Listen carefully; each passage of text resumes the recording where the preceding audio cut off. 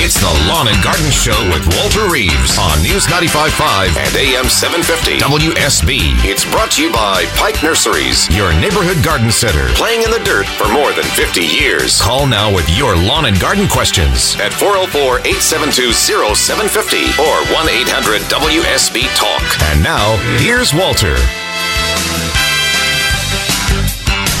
It's 6:08 at News Talk WSB, and Walter can't figure out how to put his headphones on his head, and now we're going to have to retrieve them from the floor. Now they are retrieved from the floor. Now they're on his ears. Now he can hear himself. Yay! It's 6:08, 30 degrees outside. This is Lawn and Garden. Everything is supposed to go like clockwork on the show, and that started the day out with the wrong clock, I think. Oh, merciful heavens. Well, nonetheless, I'm here, you are there, and the Lawn and Garden Show has begun.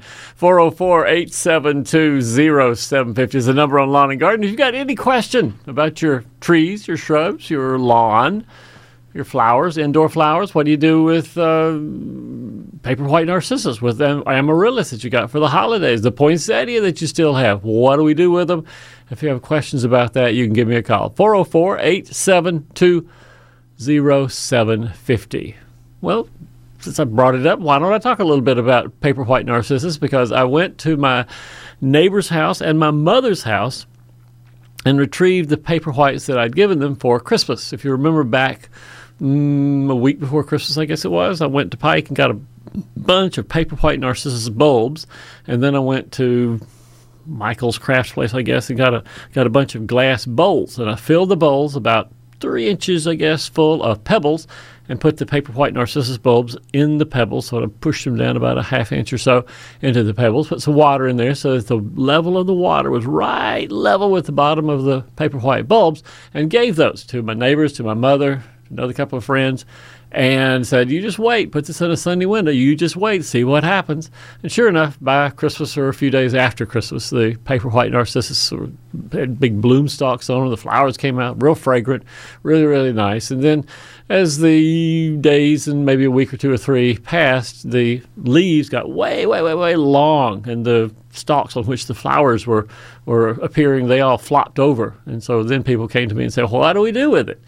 I said, give it to me. I'll take it back. I'll do something with it in my house. And so I have a little place in my sunroom that has a pretty bright light on it, a fluorescent CFL bulb. And so I put the bright light onto all these little containers of spent paper white narcissus bulbs, and I'm going to keep it inside in the sunroom. And then when things get really warm, mid-April or later, maybe the 1st of May, it'll have to be really, really warm outside. I want warm soil, and I'll plant the bulbs outside and see what happens. I sort of know what happens because I've done it once before, but hey, I've only did it with 1 or 2 bulbs. So this time I'm going to do it with 10 or 15 bulbs. Generally speaking, paper white narcissus is not going to do very well in Georgia outside, and particularly in the wintertime. It's pretty tender. It's a tender bulb. But if I can remember to dig it up sometime in September or so and cut off the leaves and put it in a dry place and let it sort of go through a period of dormancy, then I can put it out into the glass containers with the pebbles and the water and do that again sometime before Christmas next year. We will see. It'll just be an experiment just to see what happens. No sense in wasting something that has a chance of living. We'll just find out. So paper white narcissus can be put in the ground. We will see whether it survives the summer, survives the enforced and all that until next Christmas. Check back in about 11 months from now, and we'll let you know what happens. Amaryllis, much the same. Amaryllis can be planted outside. You cut off the stalk that has the flower on it and leave the leaves on and put it in a sunny window inside and wait until it's warm enough to plant it outside. And then they can be left outside. The wintertime, sometimes if it's really, really cold and if you don't have much mulch around the bulbs, the amaryllis will die during the wintertime. But I've got at least 3 good-sized bulbs, actually. Good 3 size. Ooh, they're about this big as my fist. Hold it in front of the microphone here so you can see. About as big as my fist. Amaryllis bulbs that have so far gone through the winter just fine. Have green leaves picking up about 2 inches out of the ground. And so I'm going to leave them there, and we'll see what happens. Even with the cold weather that we had a couple of weeks ago, they still seem to be fine. Let me repeat the phone number, 404-872 750. And let's go with the phones. We got Turner in North Atlanta who joins us on Lawn and Garden. Turner, hey, good morning. Good morning, sir, and thank you for this program and all you do for our community. Well, thank you, Turner. My question is about ivy that over years has been allowed to get way up into some large trees. Sure.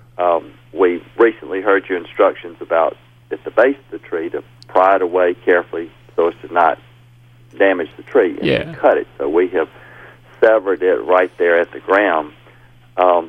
What should we expect from this point? Will it sort of die and fall out, or do we have to try and pull it out? And I know the stalks get sort of not brittle, but they're weak when you pull a section, but you can only pull just a foot or two, and then it snaps off. It snaps right off. You're exactly right. You've got the same experience that I have with it. It will surprise you, Turner, how long the green part that's above your slice where you cut the vine off next to the ground, but the part that's up on the tree, even though it's not parasitic, even though it is not connected to the tree in any way or form or fashion, it will stay green until I'll bet you June or July. Wow. And you'll say, man, what do I got to do to kill this stuff? But it is slowly dying. It just takes a long time to finally react to no water, nothing coming up from the roots because you cut them apart. And so by hot weather time, when July starts, I would guess, that's when you'll start seeing them pretty quickly to turn yellow. The leaves will all turn yellow, then they'll turn brown. And then the leaves will cling to the vine for another couple of months until the rain, maybe a little snow or ice is taking it all off. So by this time next year, you probably won't see much left on the tree, but it'll just surprise you how slow the process will go. Generally, is a tree safe until it gets out where the leaves are? In other words, if ivy on the trunk is usually not going to kill the tree, or when is sort of the real danger point for a tree? I think, when it gets up into the limbs, when it's gone up the trunk and then starts going out the limbs and is shading out limbs below that, and it gets pretty aggressive when it gets up to that height. So if it's just on the trunk, there's not that much danger to the tree, but then again, there's not that many years before it starts going out the limbs and then becoming a danger, I think, to the tree. What's the saying? It creeps and then it leaps. Yeah, first year it sleeps, next year it creeps, and the third year it leaps. That's what people say about a lot of vines, and English ivy no exception to that. Yeah, it is. The first year it doesn't do much of anything, but by 3 years old, that's when it starts climbing up that trunk of that tree. So that's exactly right. So, Turner, I would also remind you to pull the vine back from the base of the tree, pull it back 2 or 3 or 4 feet, and cut it off so there's a nice ring or ivyless land or mulch maybe underneath the tree so it doesn't get a chance to climb up it again. Oh, good point. Yeah, some of these were as big as your arm. I mean, 3 or 4 inches across. But I know exactly what you mean about you try to pull it off the trunk and it just snaps, just a foot long, it just snaps right off. I found something, Turner, I will share with you something that I found that was very useful. Let's put it that way, very useful. And not everybody will have this tool, but I have a little tool called it's called a reciprocating. It's not a reciprocating saw, although I guess a reciprocating sawzall would work just as well. But it's a little tool that has a vibrating blade on the front of it, a multi-tool. Maybe that's the name for it. Right. A little multi-tool. And my neighbor he was a little behind the ball, and he had let the ivy climb up the side of his house, up the siding, and it was going up and getting into the soffit, almost ready to turn around where the gutters were. Right, yeah. And he came to me one day with exactly the same problem that you have. He'd pull the vine, and 3 or 4 inches on the siding, it would snap off, and he was just not making much progress with it. And so I got my little multi-tool out there and used that vibrating blade to go underneath the vine where it attached to the siding of his house. Lo and behold, it worked great, Turner. You could just go zzz, and it would take the vine right off the siding of his house. It was fabulous. That's a great suggestion. Yeah, and again, not everybody has one of those little multi-tools, but they're not terribly expensive. Maybe you could rent one, maybe you could borrow one from a neighbor, but when I saw how easily it took the vine off of the siding and sort of smoothed down all the little bumps that they have for those holdfasts that the ivy uses to cling to surfaces, I thought, man, I need to tell people about this. So, Turner, you're the very first person ever that I've told about this, but I remember how easy it was to take it off of my neighbor's house when we got that multi-tool behind. Nothing to it. To recap, then, expect the better part of a year before it would start maybe to fall off on its own. Yeah, I think that's a good prediction. Sure. Thank you so much, sir. Turner, it is my great pleasure to talk to you. We'll see you soon. Thank you. Thank you, sir. Coming up in the next half hour, Nancy up in Jasper says she has a hydrangea.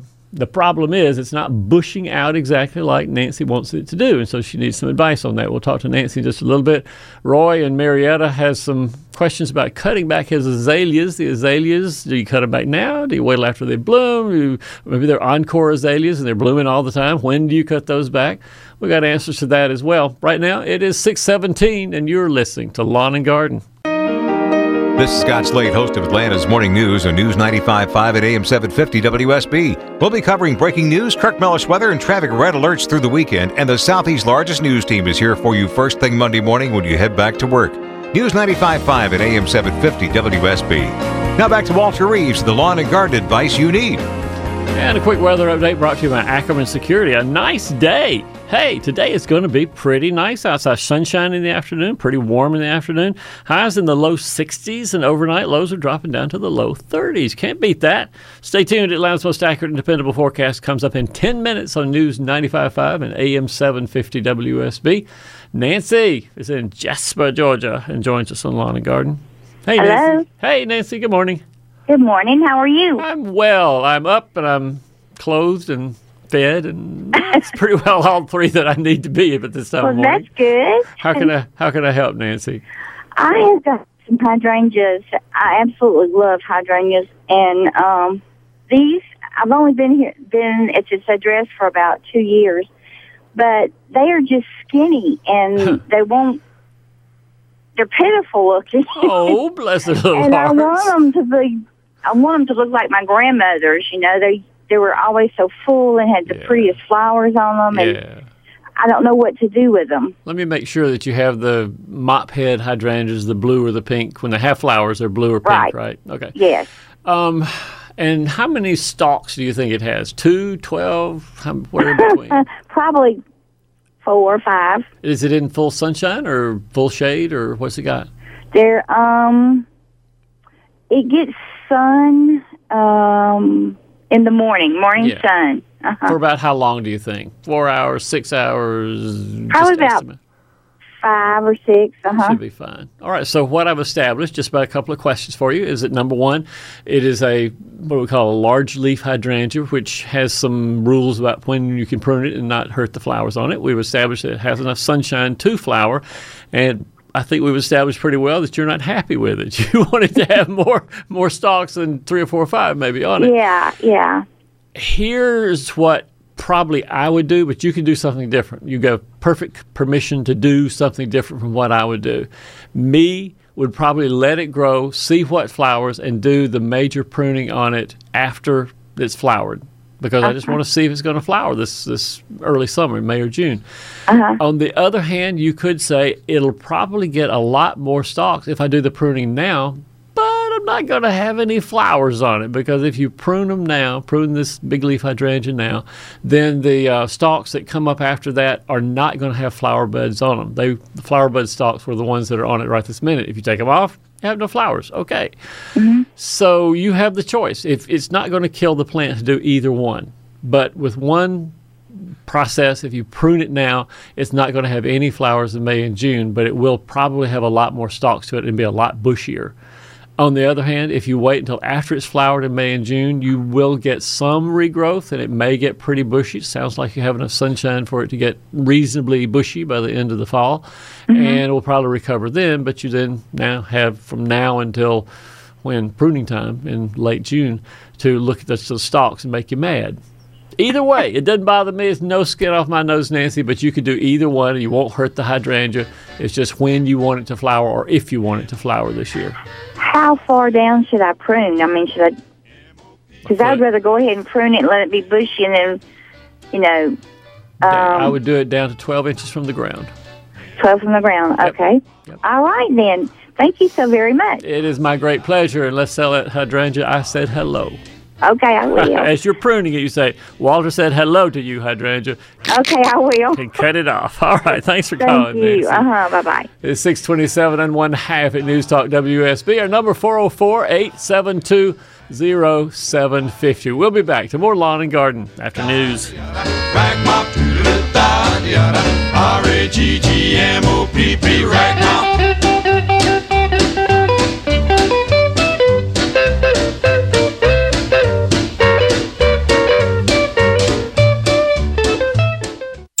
It's the Lawn and Garden Show with Walter Reeves on News 95.5 and AM 750 WSB. It's brought to you by Pike Nurseries, your neighborhood garden center, playing in the dirt for more than 50 years. Call now with your lawn and garden questions at 404-872-0750 or 1-800-WSB-TALK. And now, here's Walter.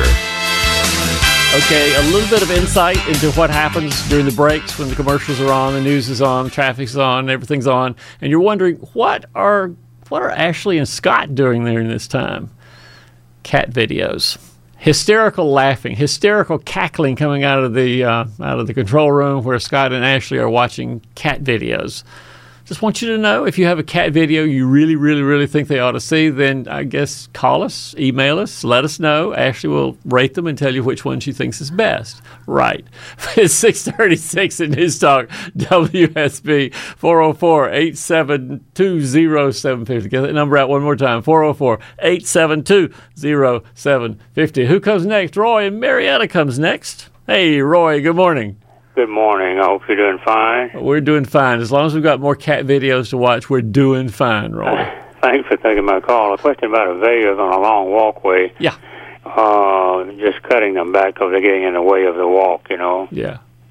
So is it time to do that now? Or? You got the same situation as the lady earlier. If you prune the azaleas now, the buds are right there on the tips of all the limbs. That's what's going to flower in 2 or 3 weeks from now. And so if you prune them now, you have no flowers.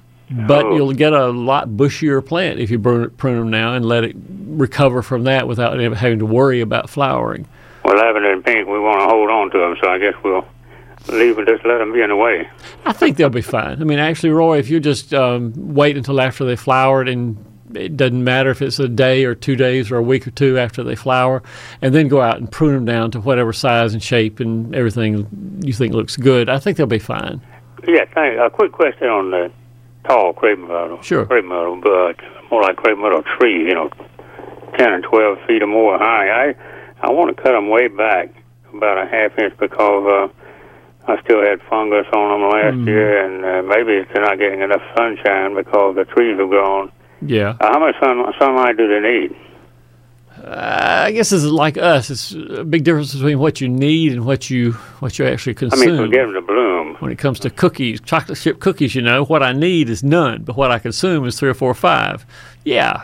So they don't need pruning at all. Crepe myrtles bloom just fine without pruning. But if you do the sort of severe cutback that it seems like you're inquiring about, what will happen is you'll have more of this same fungus, because fungi in general like new, lush leaves.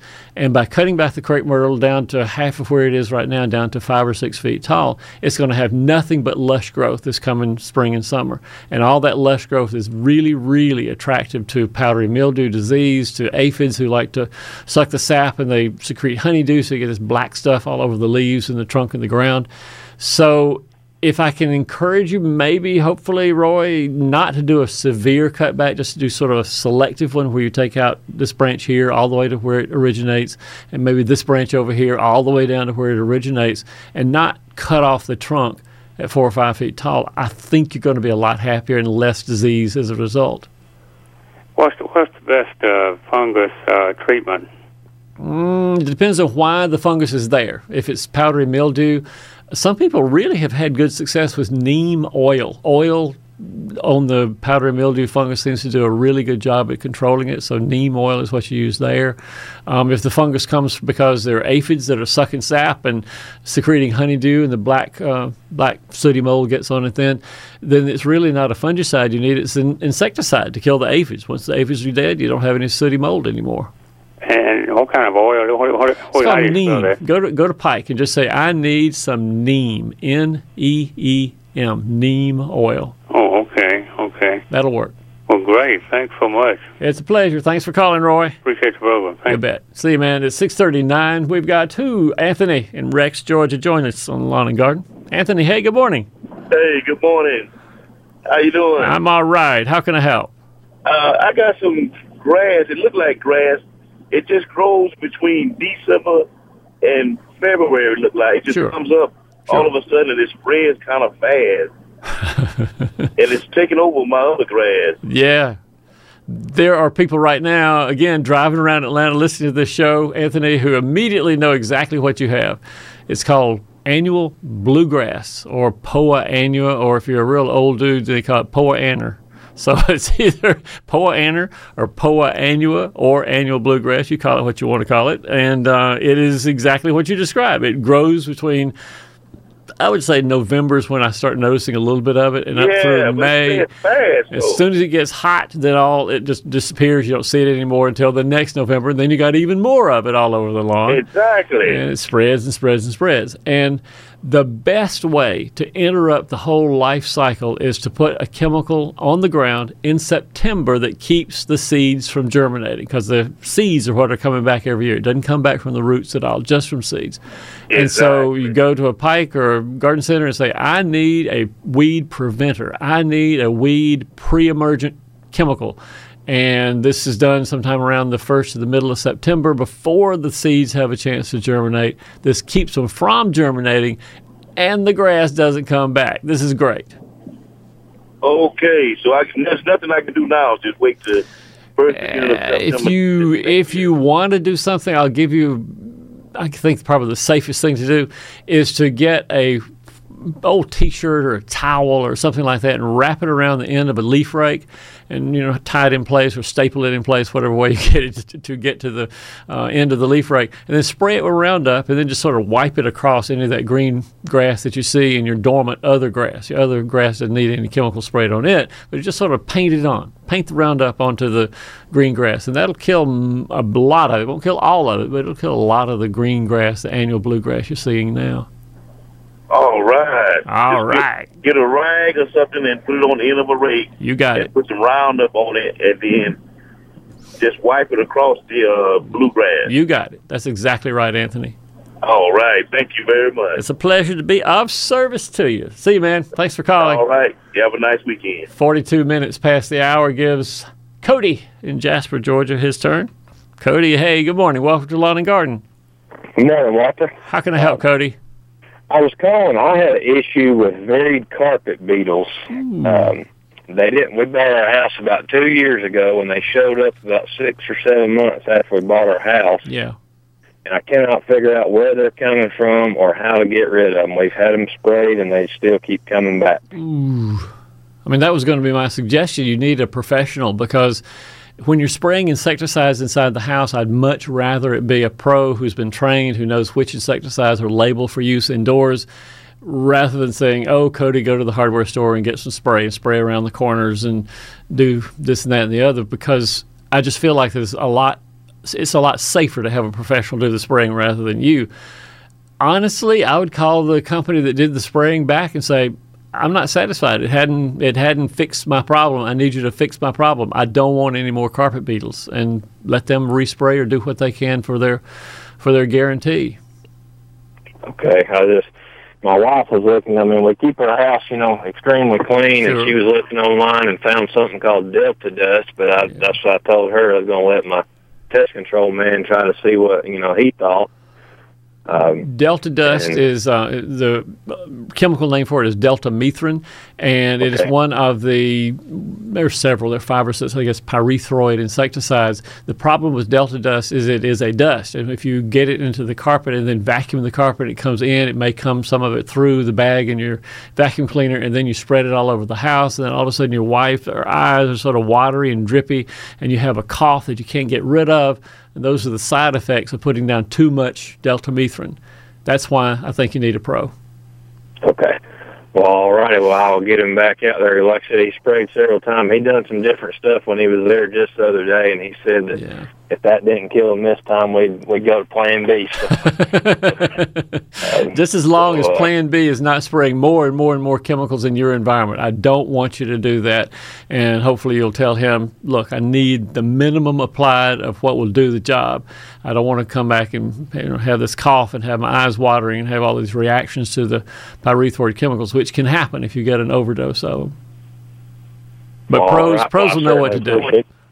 professionals, generally speaking, know what they're doing. They've been trained. They have a license, and I'm sure your guy hopefully will know what to do and get rid of those carpet beetles there. Hey, Cody, thanks for calling. Let's go to the next person in line. We got Mark in Lilburn, Georgia. Mark, join us on Lawn and Garden. Hey. Hey, Walter. How are you? All right, Mark. What's up? Last year I had a bumper crop of webworms in my trees. I mean, it seemed to be worse than usual. Yeah. So is there anything I can do now? I thought you had said once upon a time over the winter they tend to fall into the ground and pupate, I think is the word. Is there anything I can spray on the ground now to prevent them from... Some other insects do fall to the ground, pupate under the soil, and then emerge again. But the tent caterpillars, if that's what you're talking about, are in sort of these, what would you call them, little styrofoam-looking things is the best way I can describe it. Little styrofoam-looking things on the limbs of the trees as they were infesting real badly last year. Usually cherry trees is what they generally like the most, is a cherry tree. And if you are reasonably patient, you can go up and down the limbs and find those little brown styrofoam little capsules, a bunch of them encapsulated around the same point, and just rub them off. Just take your hand and rub them off, and that way they're dead. They're down on the ground. They will get eaten by creatures that live in the soil, and that'll be the end of that story. So, yeah, you can find them, but it takes patience and a warm afternoon and you climbing up a ladder and going around in the limbs of the tree. So... I'm sorry. I guess I misspoke. I'm looking for those. It's the massive. It almost looks like a mass of spider webs. And do they appear in the spring or in the fall? They're more towards the fall. But last year they were more in the summer, and then as fall came, it was infinitely worse. Then you're right. I wasn't talking about the same one. The ones that appear as summer and fall are called fall webworms. And for them, really and truly, I think the best control is simply to pull the webs out of the tree. Just expose the caterpillars to predators like hornets and wasps and yellow jackets and things that love to eat little caterpillars, and just take the net off of them so they don't have any protection anymore and let nature do its business. I don't think there's any need to spray into the net. There's no prevention particularly to put on the ground beforehand. I think it's just allowing nature to get them by taking the web out. Yeah, some of them were really high up, and I couldn't get to them, so I didn't know if there was. And I'm going to show you how old I am. I didn't know if you could spray like malathion. Ooh, old. That's old, Mark. Yeah. We don't have malathion anymore. That was taken off the market years and years and years and years ago. Yeah. Back when, well, I won't say how long ago that was, but it was a while. It was a while ago, Mark. Tell you what, between now and the fall, here's your job. When you're driving around, see if you can find somebody that has a little grove of bamboo in their backyard or front yard or by the river as you drive, and go down and cut the tallest one and take it home with you. And then when you see the webworms this fall, you can take the piece of bamboo and just run it up in the tree and knock all those webs out. Touche. Okay. Yeah, find something long and sort of rough on the ends, raggedy on the ends, and use that. Pull those webs out and tell the fall webworms to be the first item on the menu of the yellow jackets and hornets and wasps and things like that do love to eat them. Hey, Mark, thanks for calling. We got to get out of here at 6:48, and you're listening to Lawn and Garden. This is Scott Slade from Atlanta's Morning News on WSB. Our 24-hour news center delivers updates 4 times an hour all weekend. Depend on it. We'll be here Monday morning, 4:30 till 9 for breaking news and traffic and weather every 6 minutes. News 95.5 at AM 750 WSB. Now back to the Lawn and Garden Show with Walter Reeves. They're just going to go ooh, ooh, ooh for a while. Just a little bit more. Black and orange stray cat sitting on a fence. We're not talking about cats. We're talking about cat videos. That's what we're talking about. Ashley and Scott and their cat videos. At 6:54 and a quick weather update brought to you by Ackerman Security. Last weekend, not so much fun, although one day it was pretty sunny in the afternoon. This weekend, guaranteed sun. It's going to be sunny, highs in the low 60s this afternoon. Lows tonight in the, maybe low to mid 30s, I guess is what we'll call it. Not a bad day at all. If you've got garden things to do, today would be the day to do it. And your full weekend forecast will come up in 10 minutes on News 95.5 and AM 750 WSB. Welcome back to Lawn and Garden. Gail is with us, Gail from Dunwoody, and she is on the air. Hey, Gail, good morning. Hi, Walter. How are you? I'm well, Gail. How can I help? Well, the winter weather has thrown off my gardening schedule. Do you have to adhere to the schedule that you have, or can we have a little flexibility with that schedule? Well, according to you, I was supposed to fertilize in February. Fertilize fescue. Pre-emergent in March and fertilize in April. So I don't garden when it's cold. I miss the February fertilize. And this is on a lawn, right? Fescue lawn? Correct. Do it this afternoon. Fescue's going to love you if you do it this afternoon. It's not going to be too upset if you miss that February feeding. You'll be fine. So should I just go ahead with March pre-emergent and fertilize in April? Yeah, I think or fertilize pre-emergent, fertilize later. If I were going to do it, it would be what you just described. Fertilize now in March with a regular full-strength application of lawn fertilizer. Pre-emergent could be put out now. I don't think there's anything wrong with putting a pre-emergent out in the 1st of March. So that's right now. That'd be fine. If you have a combo weed and feed type product, that would be okay with me. Or you can get a pre-emergent separate from the fertilizer and apply it. No preference either way. But the fertilizer application you do in April, since it's already March now that you're feeding the lawn right now, I think the one in April would be around the middle to late April and maybe not completely full strength. If it says 6 pounds per 1,000 square feet, cut that back to 4 or 5 maybe per 1,000, because I don't want the fescue to have a lot of fertilizer on it going into the summertime when it has a lot of fertilizer going into May and June. Fescue sometimes has brown patch and has other diseases on that lush grass, and so I want it to have a little bit of time to slow itself down. So yeah, fertilize now, pre-emergent soon, if not now, and then in April, 1/2 to 3/4 strength fertilizer so it does not have a lot of lush growth on it in June and July. Okay, got that, Gail? We got it at 6:57 at News Talk WSB. Our number is 404-872-0750, and we'll be back right after news.